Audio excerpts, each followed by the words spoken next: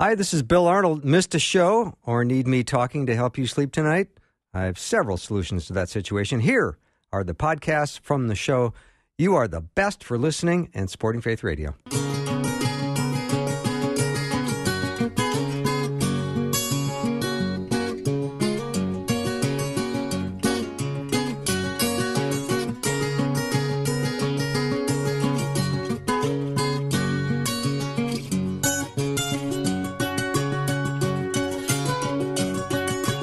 And a warm welcome to Afternoons with me. I'm Bill Arnold, and you don't need to fear.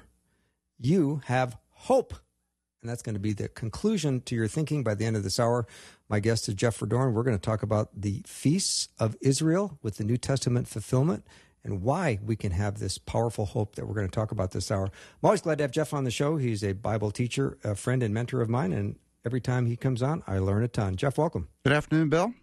Thanks. So as we talk about the feasts of Israel, I think for a lot of people, they're scratching their head right now going, what is that?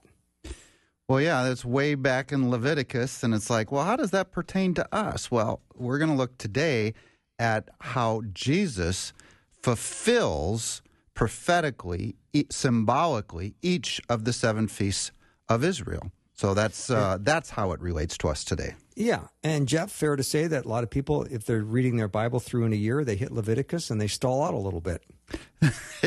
I remember the first time that I made it through the law of Moses. So we have Leviticus and Deuteronomy, all these different laws about dietary laws and clothing laws and sanitary laws and, days of the weeks and feasts and sacrifices and on and on and on. And I get done and it's like, oh my goodness, thank God that I live in the age of grace and not under the law. Because actually God describes, and Paul describes it as a heavy yoke. And remember, the law never made anyone righteous. Righteousness comes through faith. Now that faith has come, the law has been set aside. Paul says we're no longer under the law. And in fact, in Romans 8, verse 4, he says the righteous requirements of the law have been fully met in us who are in Christ Jesus. Mm-hmm. And thank God that he gives us hope and that the grace that we have from him fills our heart and helps us, despite whatever circumstances people are feeling today, that they will leave this hour feeling more hopeful. So I'm looking forward to this. Well, that's because we're going to divide the feasts into 2 categories. Those that have already been fulfilled and those that are yet to be fulfilled. And after we get through this and see the fulfillment of both in the first coming and the second coming, hopefully we've got some time to spend a little bit more on this second coming, on this time when Jesus says, I go to prepare a place for you, and if I go to prepare a place for you, I will come back and take you to be where I am also. All right. I love our theme of hope this hour, Jeff. Let's get to the feasts of Israel, and let's start with the ones that are fulfilled in Christ. So Leviticus 23 is a really good summary or overview of these 7 feasts that God gave to Israel. And each of these feasts, by the way, were to be celebrated or observed every single year, a lasting ordinance that generation after generation after generation should be followed. And the first one that's listed, well, actually the first one in Leviticus 23 is the Sabbath. And that's, remember in Exodus 20 where God gives the 10 Commandments, remember the Sabbath and keep it holy. So that's actually the first kind of weekly observance that Israel was to observe. But then Leviticus 23 gets into these 7 feasts, these 7 annual feasts. The first one is the Passover. Now, most Christians remember the story of the very first Passover. In Exodus chapter 12, the Israelites were enslaved in Egypt, and God brought Moses to set the people free. He sent plagues, and the final plague was the angel of death that was to come to kill every firstborn in the land of Egypt. But God instructed the Israelites to kill a lamb, to select a lamb without spot or blemish, and to take some of the blood and place it on your doorpost and above your door. And that way the death angel, as it came through Egypt, would know that he was to pass over that house and not kill the firstborn because they were protected by the blood of the Lamb. Well, that symbolic Passover, our actual Passover, was to be observed. So Leviticus 23 says, these are the Lord's appointed feasts, sacred assemblies to proclaim at their appointed times. The Lord's Passover begins at twilight on the 14th day of the first month. On the 15th day, they were then to observe the Feast of Unleavened Bread. It then goes into the specifications that you're to take a lamb year-old without spot or blemish, sacrifice it, and so on. So we don't need to get into the full details of the sacrifice, but that's where the Passover started. The next feast, then, which was then the next day, was the Feast of Unleavened Bread. And it was for 7 days you must eat bread without yeast. So Leviticus 23, 6 through 8 describes this next feast, which would be the next day. And by the way, yeast was always a symbol of sin. So it's really a purging of all yeast, a purging of all sin out of the way. That's why they ate this unleavened bread at the first Exodus, if you remember the first Passover in the Exodus. The next observance, according to Leviticus 23, is that of first fruits. So it says that you are to bring to the priest a sheaf of grain from the harvest. He is to wave this sheaf before the Lord, and this wave offering was called first fruits. Well, this first fruits feast was during the week of the Passover week, after the Sabbath on the first day of the week. So that would be Sunday. It would always be Sunday. So after the Sabbath day of the week of the Passover, you were to celebrate the Feast of First Fruits.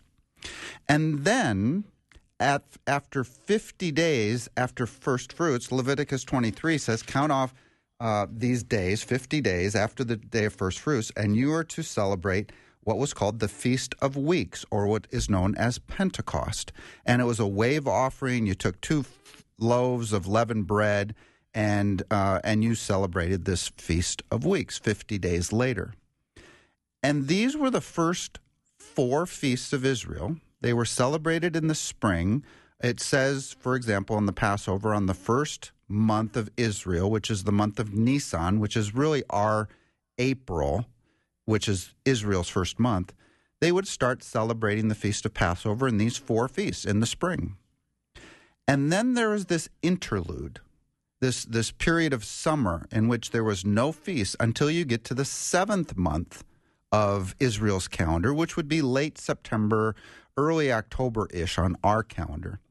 And in Leviticus 23, verse 23, it says that Israel was to celebrate the Feast of Trumpets, or Rosh Hashanah.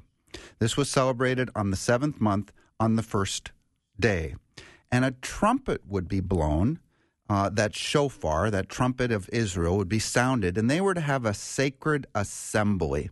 And after that, on the 7th day, on the 10th month, the next feast was the Day of Atonement. Now, this is one of the ones that a lot of Christians probably remember, especially from places like Hebrews that describe the Old Testament sacrifices and so on. The Day of Atonement was once a year, the high priest would take a sacrifice, a blood sacrifice. He would enter into the temple. There was all these instructions on how he was to do this. But he'd do the sacrifice outside. He'd go into the holy place.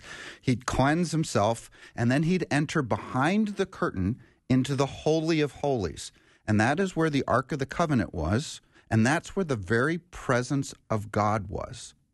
So only the high priest, only once a year, and only on the Day of Atonement would the priest enter into the Holy of Holies, and he would sprinkle the blood from the sacrifice onto the top of the Ark of the Covenant, which was called the mercy seat. And that was the holiest day in Israel's calendar, the Day of Atonement. After that, a few days later, actually it's 5 days later, was the Feast of Tabernacles, which is basically a harvest celebration, a memorial of the tabernacles as well in the wilderness where God tabernacled with his people. All right, so there is an overview of the 7 feasts of Israel that they would have been doing ever since the Exodus around 1450 years before Christ, that the instructions were then given to Moses on Mount Sinai, and every year after that, Israel would have celebrated these feasts, the first 4 in the spring and the last 3 in the fall. So, Jeff, when we look at these feasts, and we look at the spring feasts, these all take place within 50 days. Looks like the first 3 are sort of stacked together pretty closely. Mm-hmm. And then there's 50 days after for the Pentecost or Feast of Weeks. So just for a review before we go to break, we start with the Passover. And then the next day is the Feast of Unleavened Bread, which is the purging of all leaven as a symbol of sin. And then the next fruit is the first fruits, where the wave offering of sheath. Mm-hmm. And then the next would be 50 days later, the Feast of Weeks or Pentecost. Mm-hmm. And then there's the break until fall. Then there's the Feast of Trumpets, where the trumpet is blown for the sacred assembly. Then there is the Day of Atonement, which is, like you said, that's the one I think we all know about, that day where the high priest enters the Holy of Holies for the sacrifice of the sins of Israel. And then the Feast of Tabernacle follows. And it seems like that happens all in about 15 days, the fall feast. Is that Correct. right? It is. And those are all cool, and it's kind of historical, and it's a little bit of Israel's history. But when we come back, we're going to see how Jesus fulfills each of these feasts. Okay, I can hardly wait. Jeff Verdoorn is my guest. We're talking about the Feasts of Israel. We'll be right back with lots more.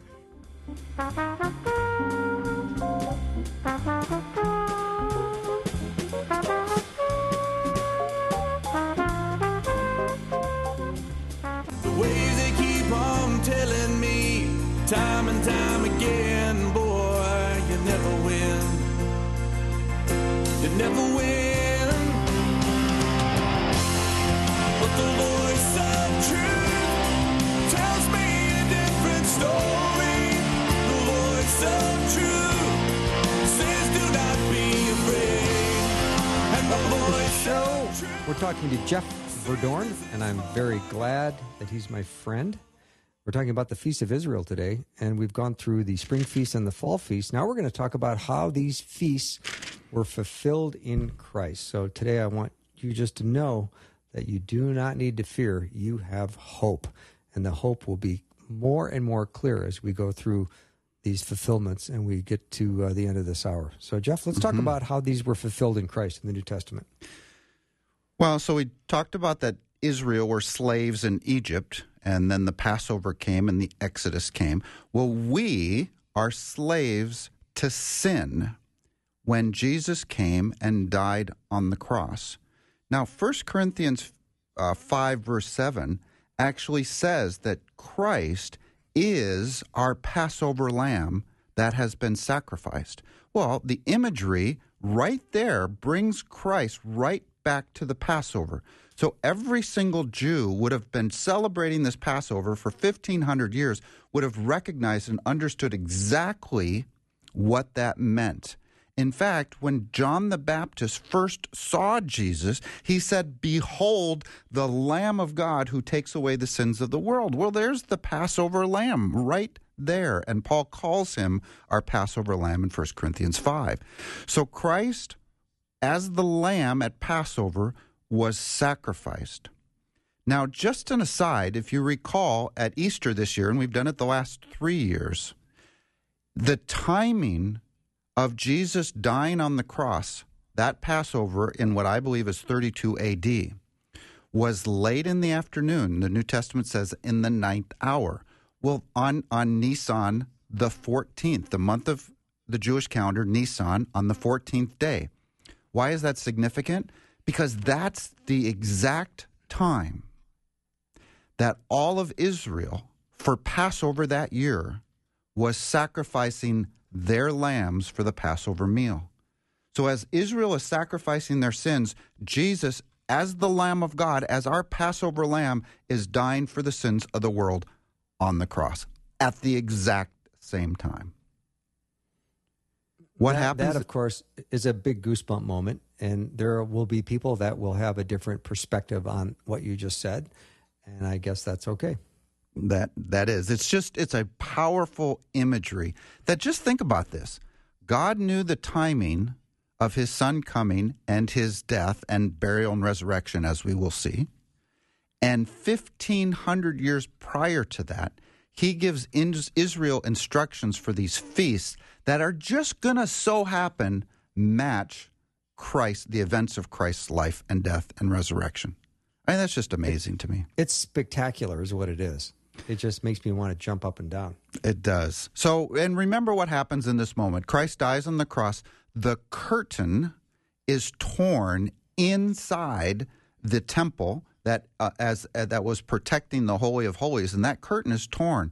It's torn away from top to bottom, and most theologians believe that happened because it's basically saying, okay, you know all this feast and festival and sacrificial stuff and all this law stuff, that's all gone. I'm now entering in a new way, a new covenant that is in my body that is broken for you, and he now offers salvation through faith in him.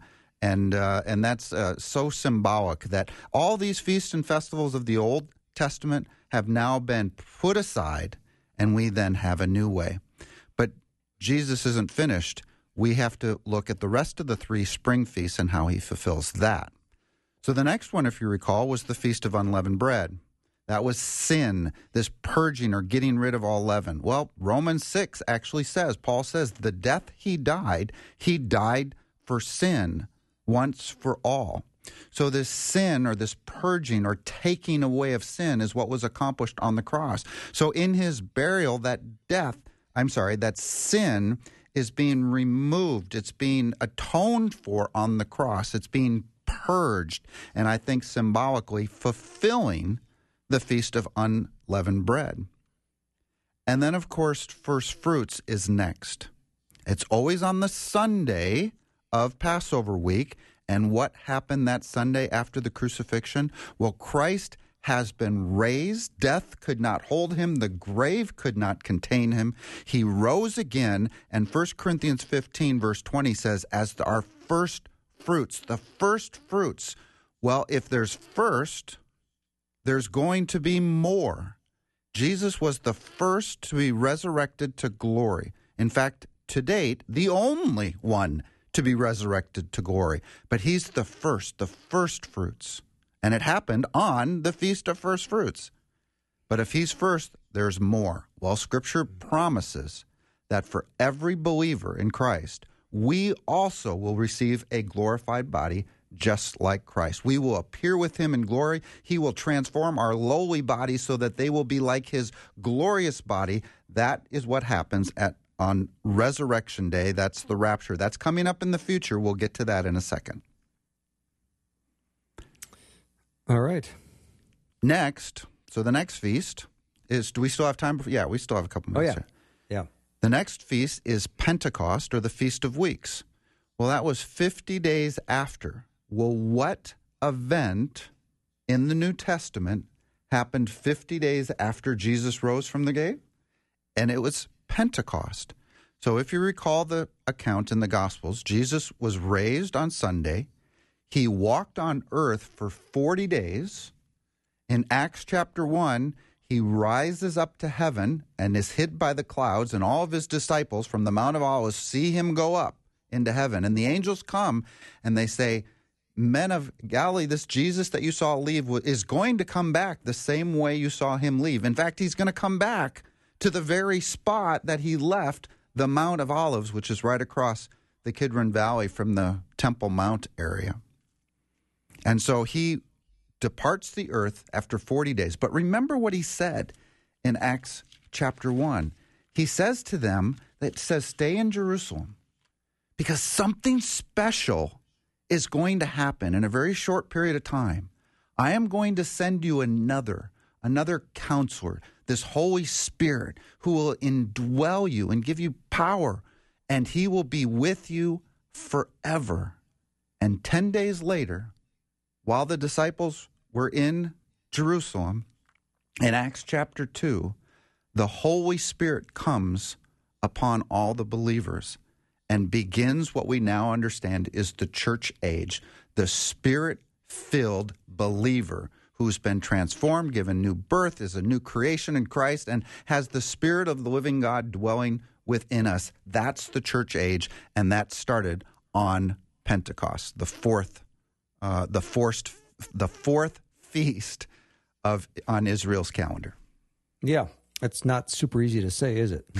I struggled with it a little bit. The fourth feast. That's not easy. Fourth feast. That I'm just curious now how people's hope temperature is. It's rising, isn't it? Because this is, you have no need to fear because you have hope. And I look at this, Jeff, and I find it to be so exciting to see the correlation between the spring feasts and how they were fulfilled in Christ. It's just so powerful.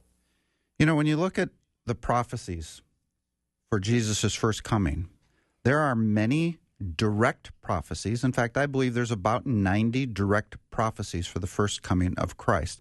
That he would be born in Bethlehem, that he'd be born of a virgin, that he'd be a descendant of Abraham, Isaac, and Jacob, from the tribe of Judah, from the line of David, that he'd have a ministry in Galilee, that he'd be called a Nazarene, that he would speak in parables, he'd have a ministry of healing and perform miracles, he would teach in parables, he would be betrayed by a friend for 30 pieces of silver, he'd be pierced for our transgressions, and not a bone would be broken, and yet God's Holy One would not see decay in the grave.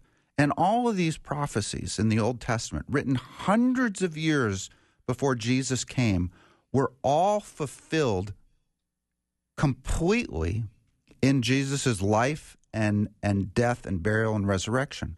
And so you have this picture where God has been telling us that this Messiah was coming. He comes and he fulfills all these prophecies. What we are talking about is kind of these indirect prophecies or prophecies and types that are spelled out in these feasts that also point to him. They're not direct prophecies like Jesus was born in Bethlehem, but just as powerfully, they point to the life and death and resurrection of Jesus Christ. And because God is provably batting 1,000 when it comes to telling the future, we now are going to, I guess after the break, come back to the future feasts and what God has told us is going to happen for his bride, the church. And that's where we turn to next. That will be great. And I want you to know that in the podcast tonight at myfaithradio.com, this chart that Jeff put together will be available in the podcast if you want to see how beautifully he laid it out with the spring and fall feast and then the fulfillment in Christ and all of those, what's to be fulfilled.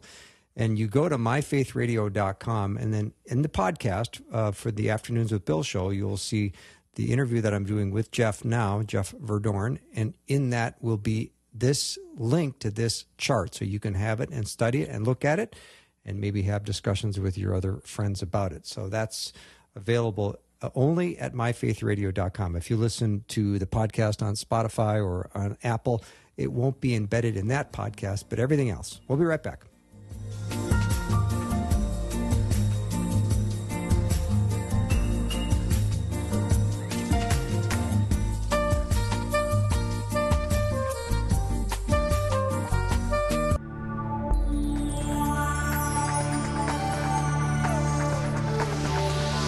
It's the afternoon show with Bill Arnold. Prime time, drive time. Let's get it started.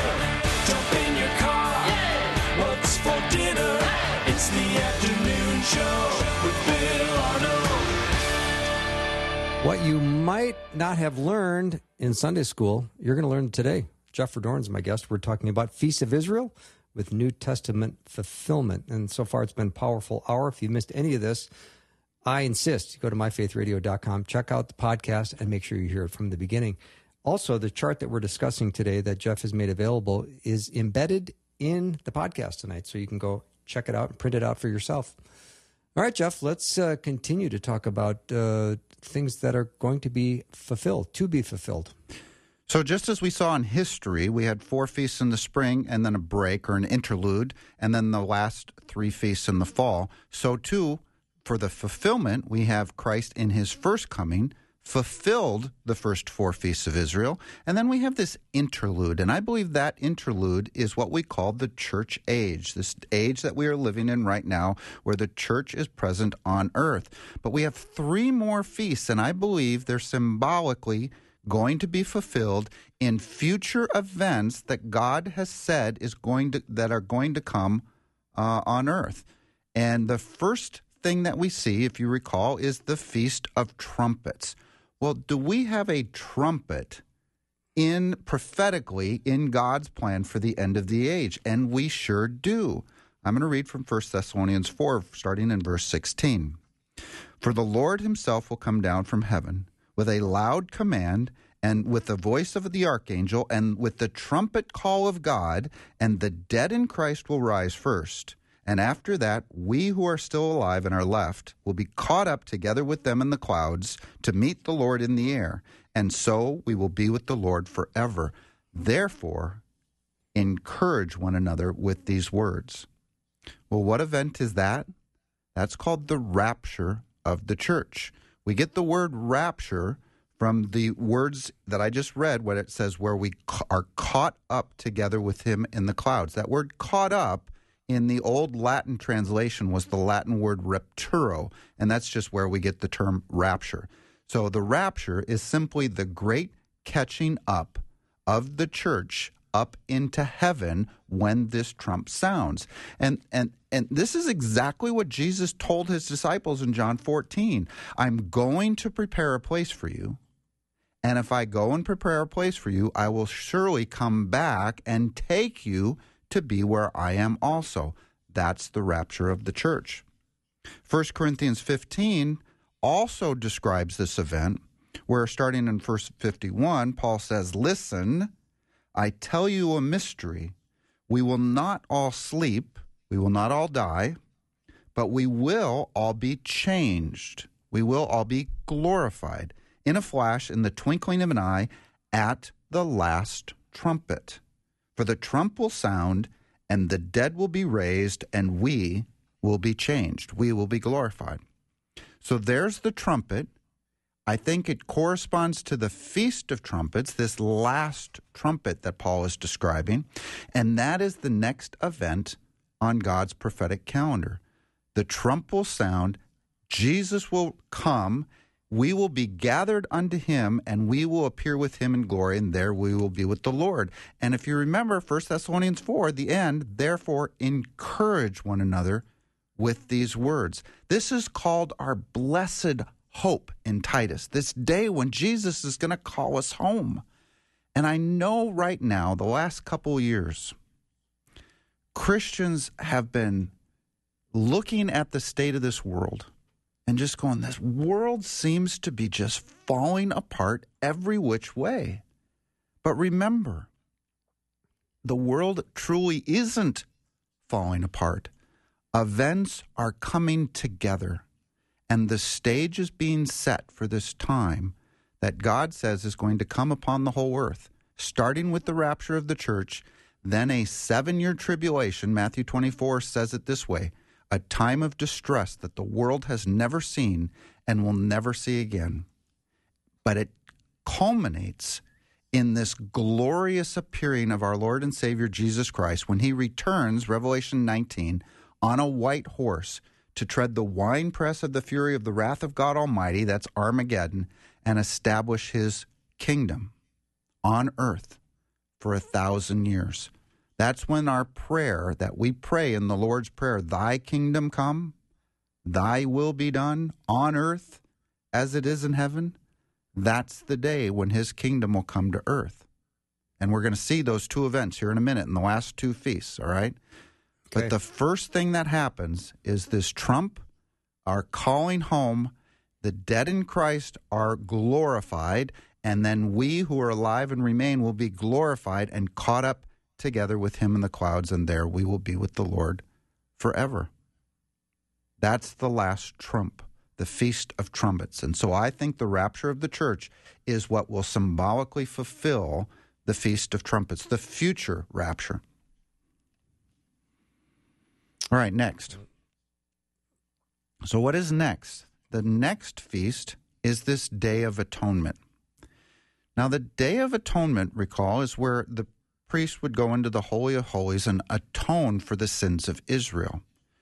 Well, this takes more time than we have in this show, but I've done it with some of the other end times talks that we've done. Daniel 9 describes this judgment that comes upon Israel. It's called Daniel's 70 sevens of judgment, or 77-year periods of judgment that comes upon Israel.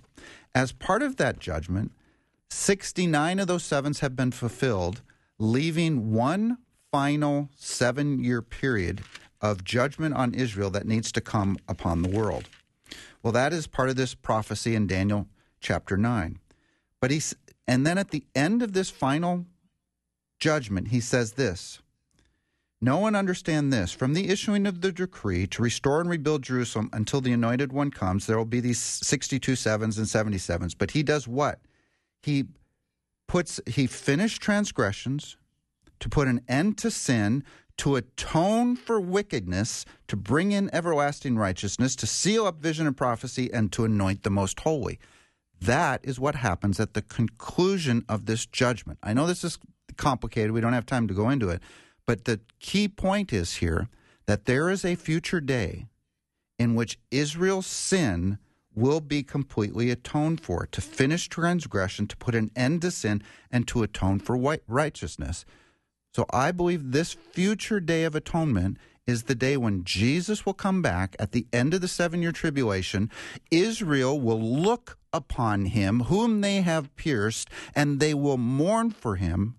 And this, Zechariah 12 says, and the remnant of Israel that's left at the end of the tribulation will finally recognize their Messiah, believe upon him, and enter into the millennial kingdom.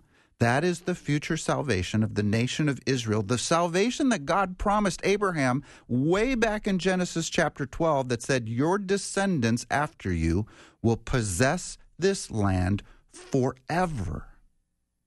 And God does not go back on his promises.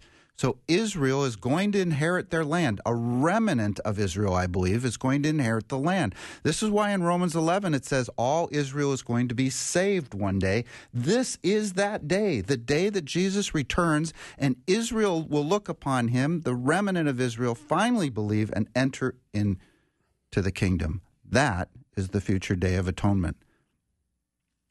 Cool. Wow, that's very cool. That's very cool. But it gets better, because when he comes back, where have I heard that before? When he comes back, he establishes this kingdom, and Jesus himself will rule on this earth from sea to sea. From the law will go forth from Zion. He will rule and reign. We will rule and reign with him for these next 1,000 years on earth, and Christ himself will be with us in Jerusalem, in a rebuilt temple, by the way, that is built probably right on the Temple Mount where the previous temples were, and the whole world will know. The whole earth will be filled with the Lord, and then the world will know that he is the Lord, because he will be ruling and reigning from Jerusalem. What is that? The Feast of Tabernacles. The final feast on Israel's calendar is this idea of the Feast of Tabernacles. Tabernacles is dwelling with, God dwelling with his people. And when Jesus comes to reign on earth from Jerusalem, Zechariah 14 says, and filling the whole earth will be filled with his glory. He will dwell, he will tabernacle with his people. But it's not even the end yet, because at the end of the 1,000 years, we have this great white throne judgment where all unbelievers will be judged. That's Judgment Day.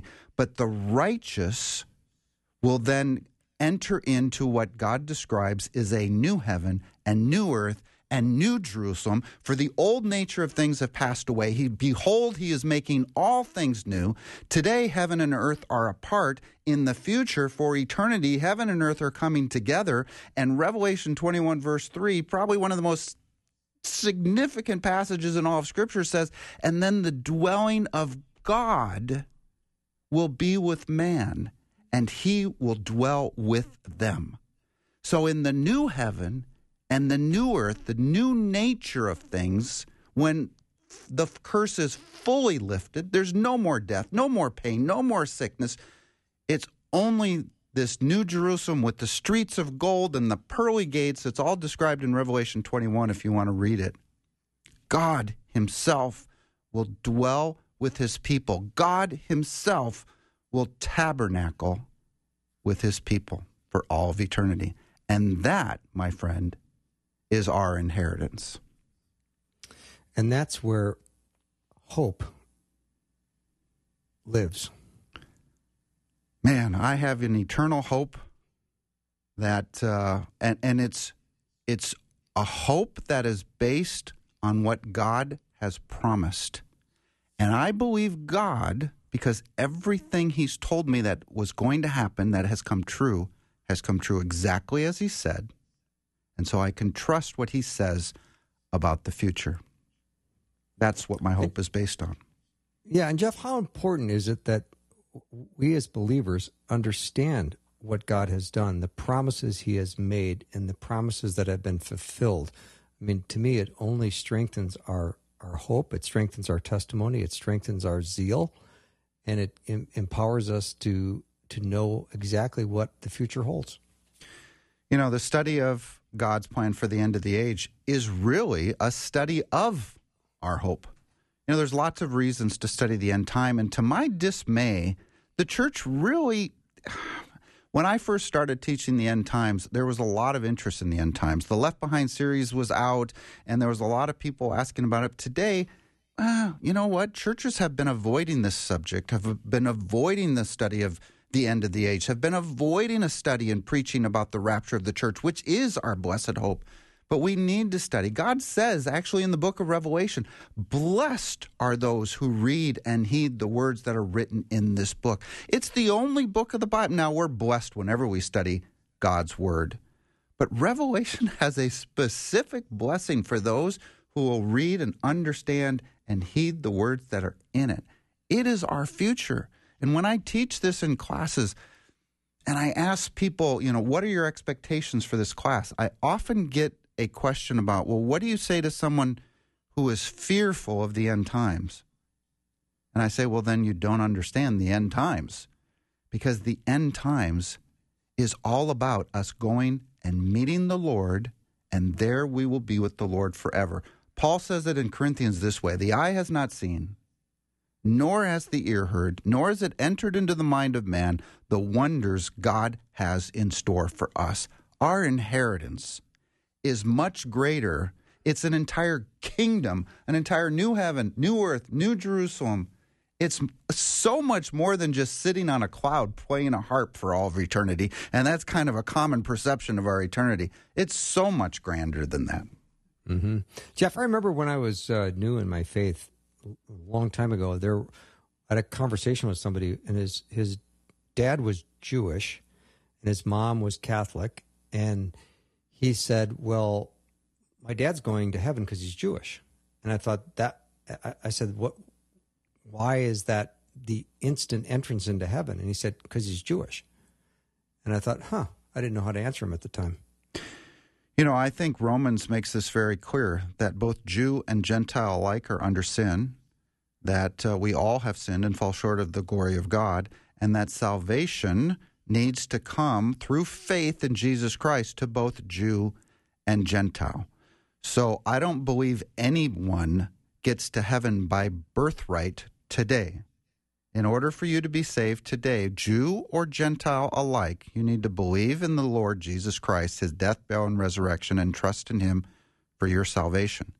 Now, like I mentioned, there is going to be a remnant of Israel chosen by grace at the end of the tribulation period that will enter into the millennium. God will save the nation of Israel, a remnant at the end.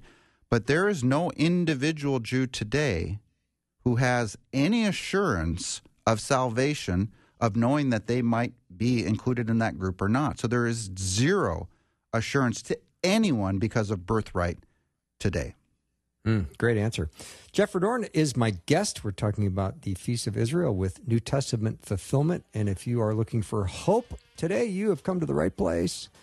You can learn more about this chart that Jeff has created. It will be embedded in the podcast at myfaithradio.com under the Afternoons with Bill show page. You can find it there. We'll be right back.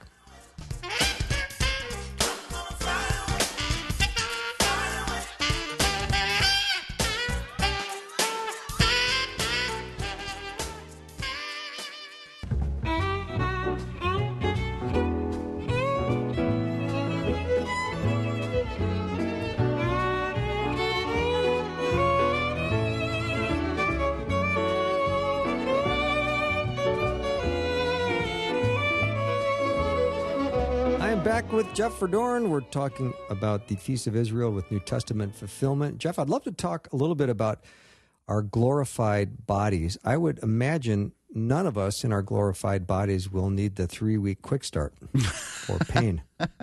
That's just no my diets. feeling. There's no diets in eternity. I like that. Yes. Maybe for once in my life, I'll be tan too. I've never been tan in my life. I'm kind of known as the cookie monster in my family, and I've, in the back of the book it says that white chocolate macadamia nut cookies grow on trees in the New Jerusalem. Did you know that? I did not know that. No, but that's not in the Bible. That's new information. Yeah, I didn't think it was. So let's talk about the glorified body, because that gives us hope, and it gives us hope in a way that we can be celebrating right now today. One of the biggest prayer requests. I teach a Sunday morning kind of small church at my church, and it's a Sunday school. But we do prayer requests at the beginning. And, the physical requests when someone is sick or diagnosed with a sickness or, whatever, are always the most common. And physical illness has just, it's hard to do anything else when you have some kind of physical ailment that you're dealing with. And so there are always immediate prayer requests. And the Scripture tells us that our current body, I don't have to tell anybody this, everybody knows this, our current body is wasting away. It is deteriorating. It is going to return from the dust to the dust from which it came. And as I get older, I know this truth more and more and more.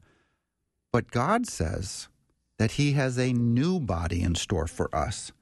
And He says in Romans 6, for example, that we will certainly be united with Jesus in His resurrection, that God will give life to these bodies and will have a new glorified body, will be conformed to the likeness of His Son. 1 Corinthians 6 says that He will raise us also, just as He raised Jesus Christ, and we shall bear the likeness of the man from heaven. He will transform our lowly bodies, Philippians 3 says, so that they will be like His glorified body. This is a promise of our glorification that's given to every single believer in Christ Jesus. God has promised that you will be raised in immortality, 1 Corinthians 15. So what does this glorified body look like? Well, we have some descriptions in 1 Corinthians 15, which is kind of known as the resurrection chapter. But we also have the post-resurrection appearances of Christ. So He appeared to His disciples and to hundreds of people over that 40-day period that we were talking about earlier. And what can we glean from those appearances? Well, His body was dead and scarred and beaten and bruised and pierced and marred and so on, and He was raised completely healed. His dead body changed into a glorified, perfect body. And lest we think that it was like a spiritual appearing as opposed to a physical, tangible body, He was touched. Mary grabbed onto Him and latched onto Him. Thomas in John 20 says, well, I'm not going to believe until I see Him and touch Him. And sure enough, Thomas sees Him and touches Him. And he's a physical, the glorified body is a physical body. He spoke to people. He met with people. He ate. Oh, that's good news. We're going to be able to eat for all of eternity in our glorified body. In Luke 24, He says His glorified body had flesh and bone. He appeared to the two men on the road to Emmaus, and yet He appeared in a locked room somehow. which tells me that his glorified body wasn't restricted by the same laws of physics that our earthly body is constrained by.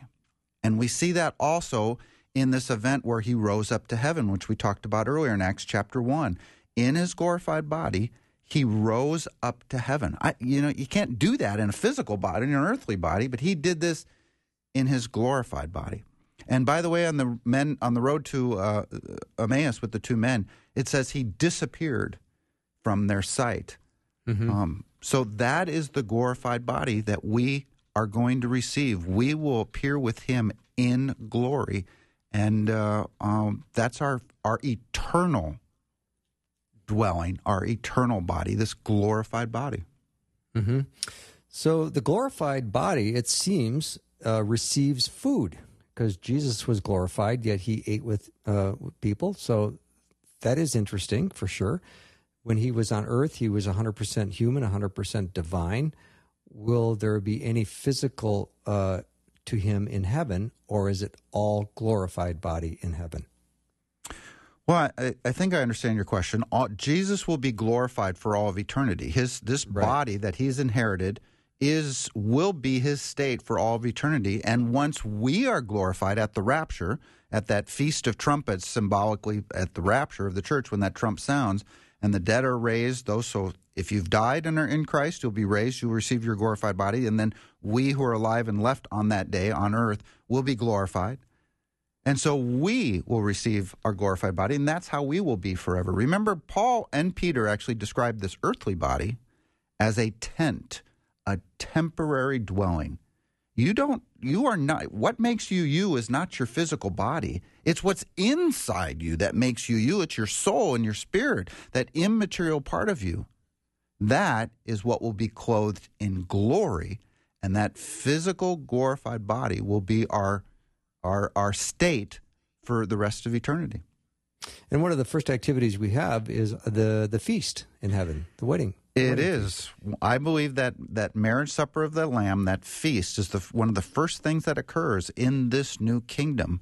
And there's a grand marriage feast that we have. And actually, I think it's Isaiah says, with the finest meats and the choicest meats and the finest wines. And so, yes, we will feast in the new millennium kingdom in our glorified body. I think that's so cool. I think it's really cool. Jeff, this has been a really fascinating study. I know a lot of listeners have loved this teaching, as have I, and the chart you've constructed is really, really useful. I'm a little bit of a visual learner, so this really helps me to see it in print, and you've been nice enough to lay this out and make it available for anyone who'd like to receive this chart. Just to let you know, it will be embedded in the podcast tonight at myfaithradio.com. If you listen on Spotify or Apple or some of the other platforms to the podcast, it won't be embedded there, but it will be embedded in the podcast at myfaithradio.com. So that's where you're going to want to go. Go to the Afternoon with Bill show page, and you will find this interview with Jeff Verdoorn there, and embedded in that will be this chart. And if you want to print that off, you can share it. I'm sure you can download it electronically and send it to your friends. And maybe you also want to send a copy of this message to someone that you're having a study with, or you want to have them hear this teaching as well by Jeff. So it's been a wonderful hour. And like I said right in the beginning, you're going to walk away having hope. And I know my hope has been renewed, and you don't need to fear. We have hope. And Jeff, thank you so much for sharing this with us today. Always a pleasure, Bill. Yeah, no kidding. Jeff Verdoorn's been my guest. That's the time we have for today. I've loved this time with you. I hope you have felt that hope today. And if you have made a first-time decision for Jesus because of your conversation that we had with Alex, that what joy and rejoicing is going on in the heavenly realms tonight. Thank you for being with me. Thank you for supporting Faith Radio. I'll see you tomorrow.